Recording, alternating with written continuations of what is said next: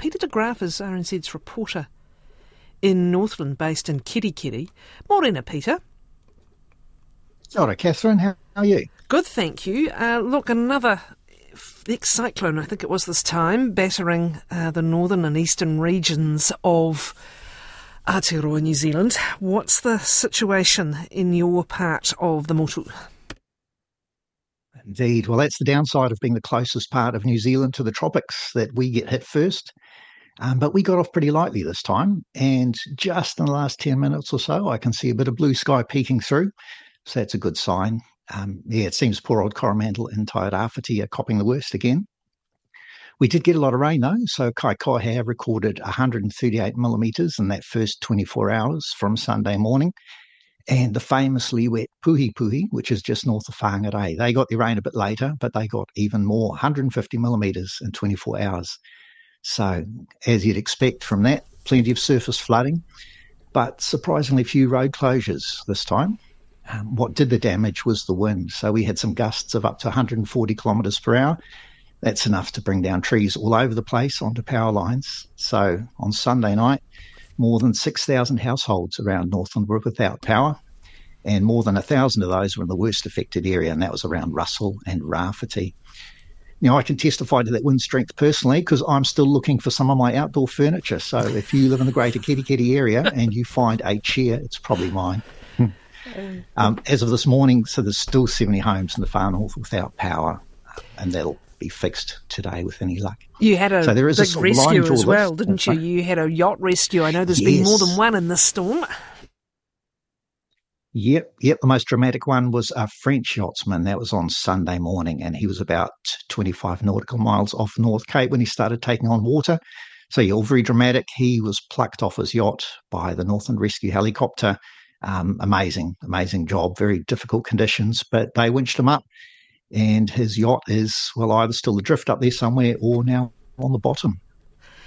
So there is a silver lining to all this, especially for farmers and growers up here, because they've been staring down the barrel of what's predicted to be a very dry summer. But now groundwater and the dams will all be nicely topped up. Yeah, dry summer ahead, it is expected. Peter, it was just awful, just as bad as it gets, reading and hearing about this fatal attack a fatal dog attack on a woman in Moira, and where are things at now with the consequences and the, community kind of shockwaves and also what's happened about trying to prevent this in the future? Yeah, that was a terrible story. So that was the death of 78-year-old Elizabeth Whitaker.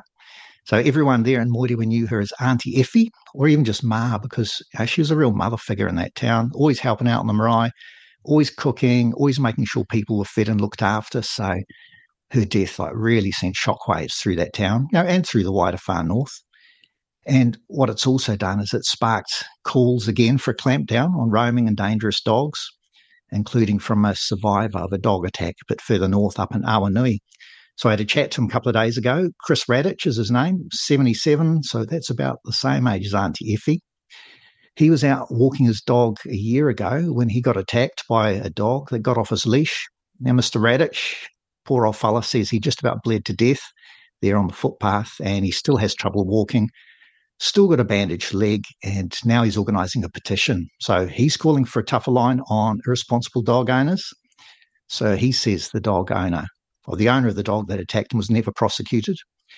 And incidentally, nor was the owner of the dogs that killed Pangaru man, Neville Thompson, last year. You'll probably remember. That was another horrible event. And so as well as that... The legacy of this is so long-lasting. Is there a reason for non-prosecution in all of these cases? Are the dogs necessarily, A, owned by someone, and B, registered?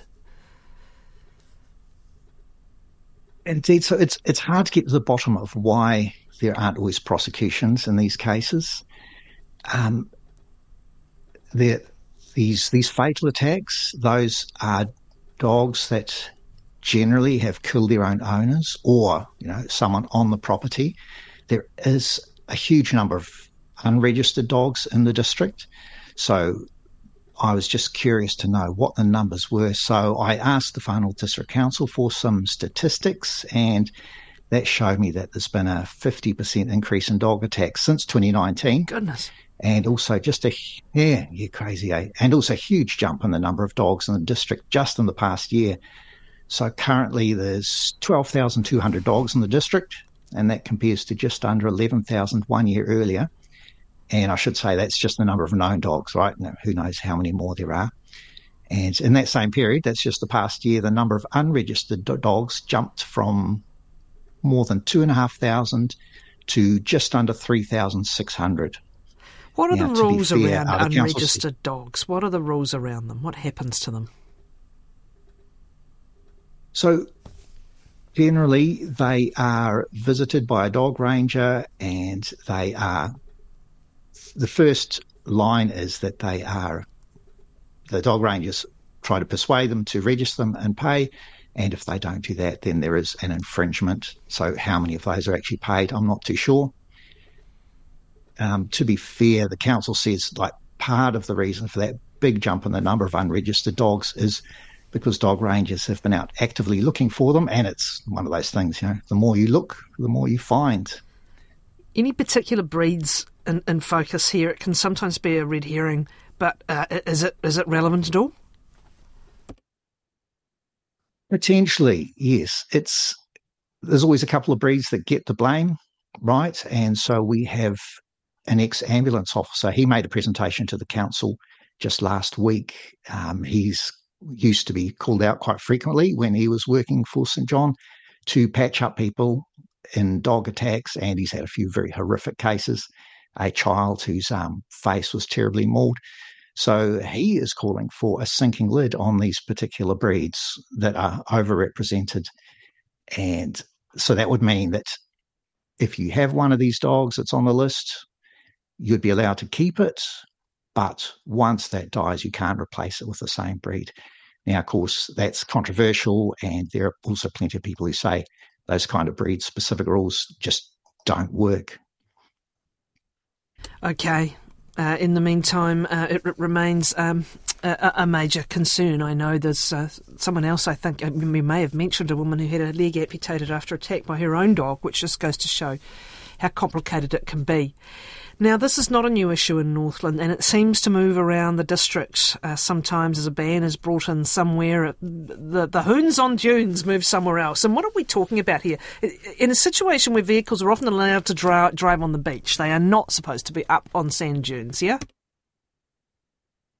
Indeed, yes, Hoons on dunes. Yeah, just like the dogs, it's not a new thing, but it does seem to be growing again.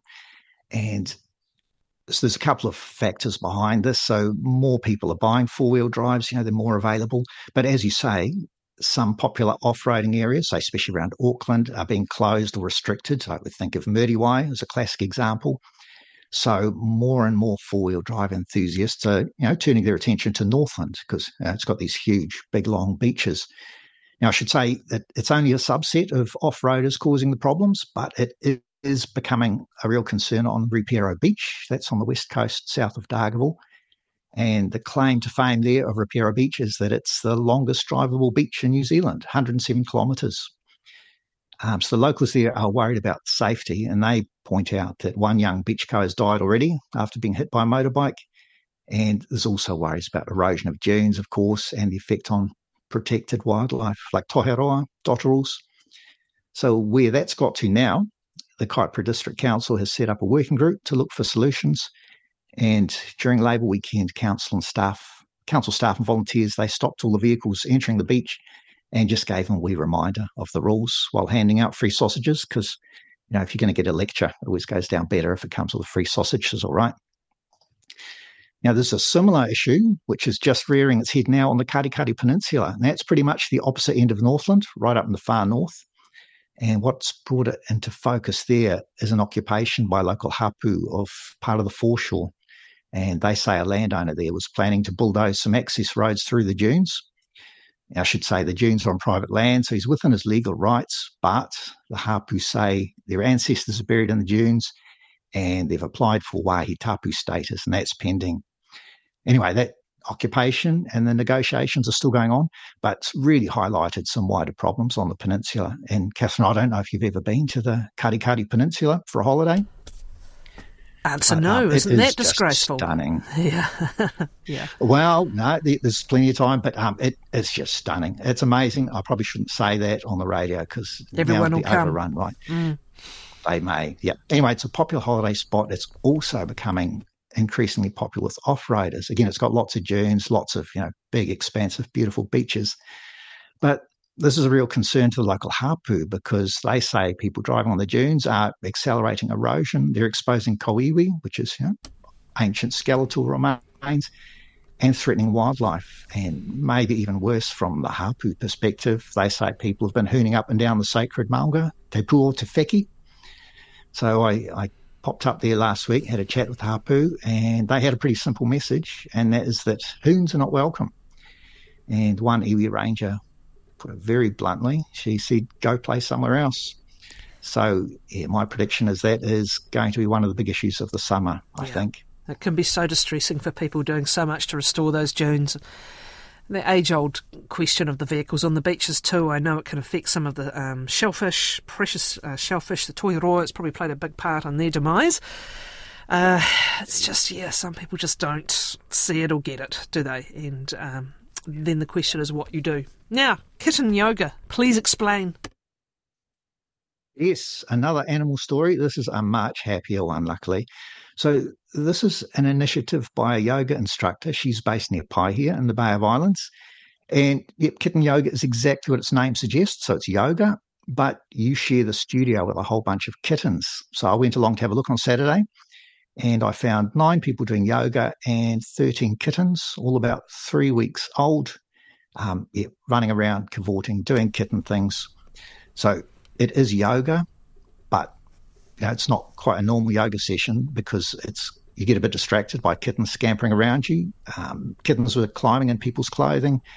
And if a kitten decides, it likes the look of you and decides to take a nap on you while you're in a pose, you just have to hold that pose until the kitten's had its sleep. And the purpose of this, presumably the kittens aren't doing downward dog.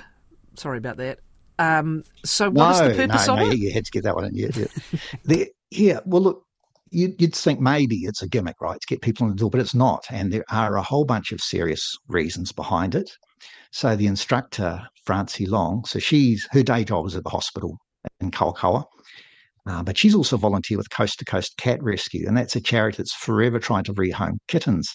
And this is a real problem in the far north because, as you can imagine, the climate's warm, so the kitten season is almost year-round. So we're just constantly inundated with kittens. So the idea is that people come along to the session, they do some yoga, they fall in love with the kitten, and then they adopt the kitty and take it home. It's also a fundraiser because the participants pay a koha that goes to the cat charity. And also really important is it's a socialisation thing for the kittens because many of these start life as strays, so they're not that well adapted to humans initially. But these yoga sessions give them a chance to interact with people and other kittens like in a really relaxed and kind of calm and setting. doing what kittens do naturally, which is having a good stretch. They're actually quite good at downward dog. It's quite an offensive title for them when you think about it. Thank you, Peter. That's right, yeah. Peter de Graaf is RNZ's reporter based in Northland.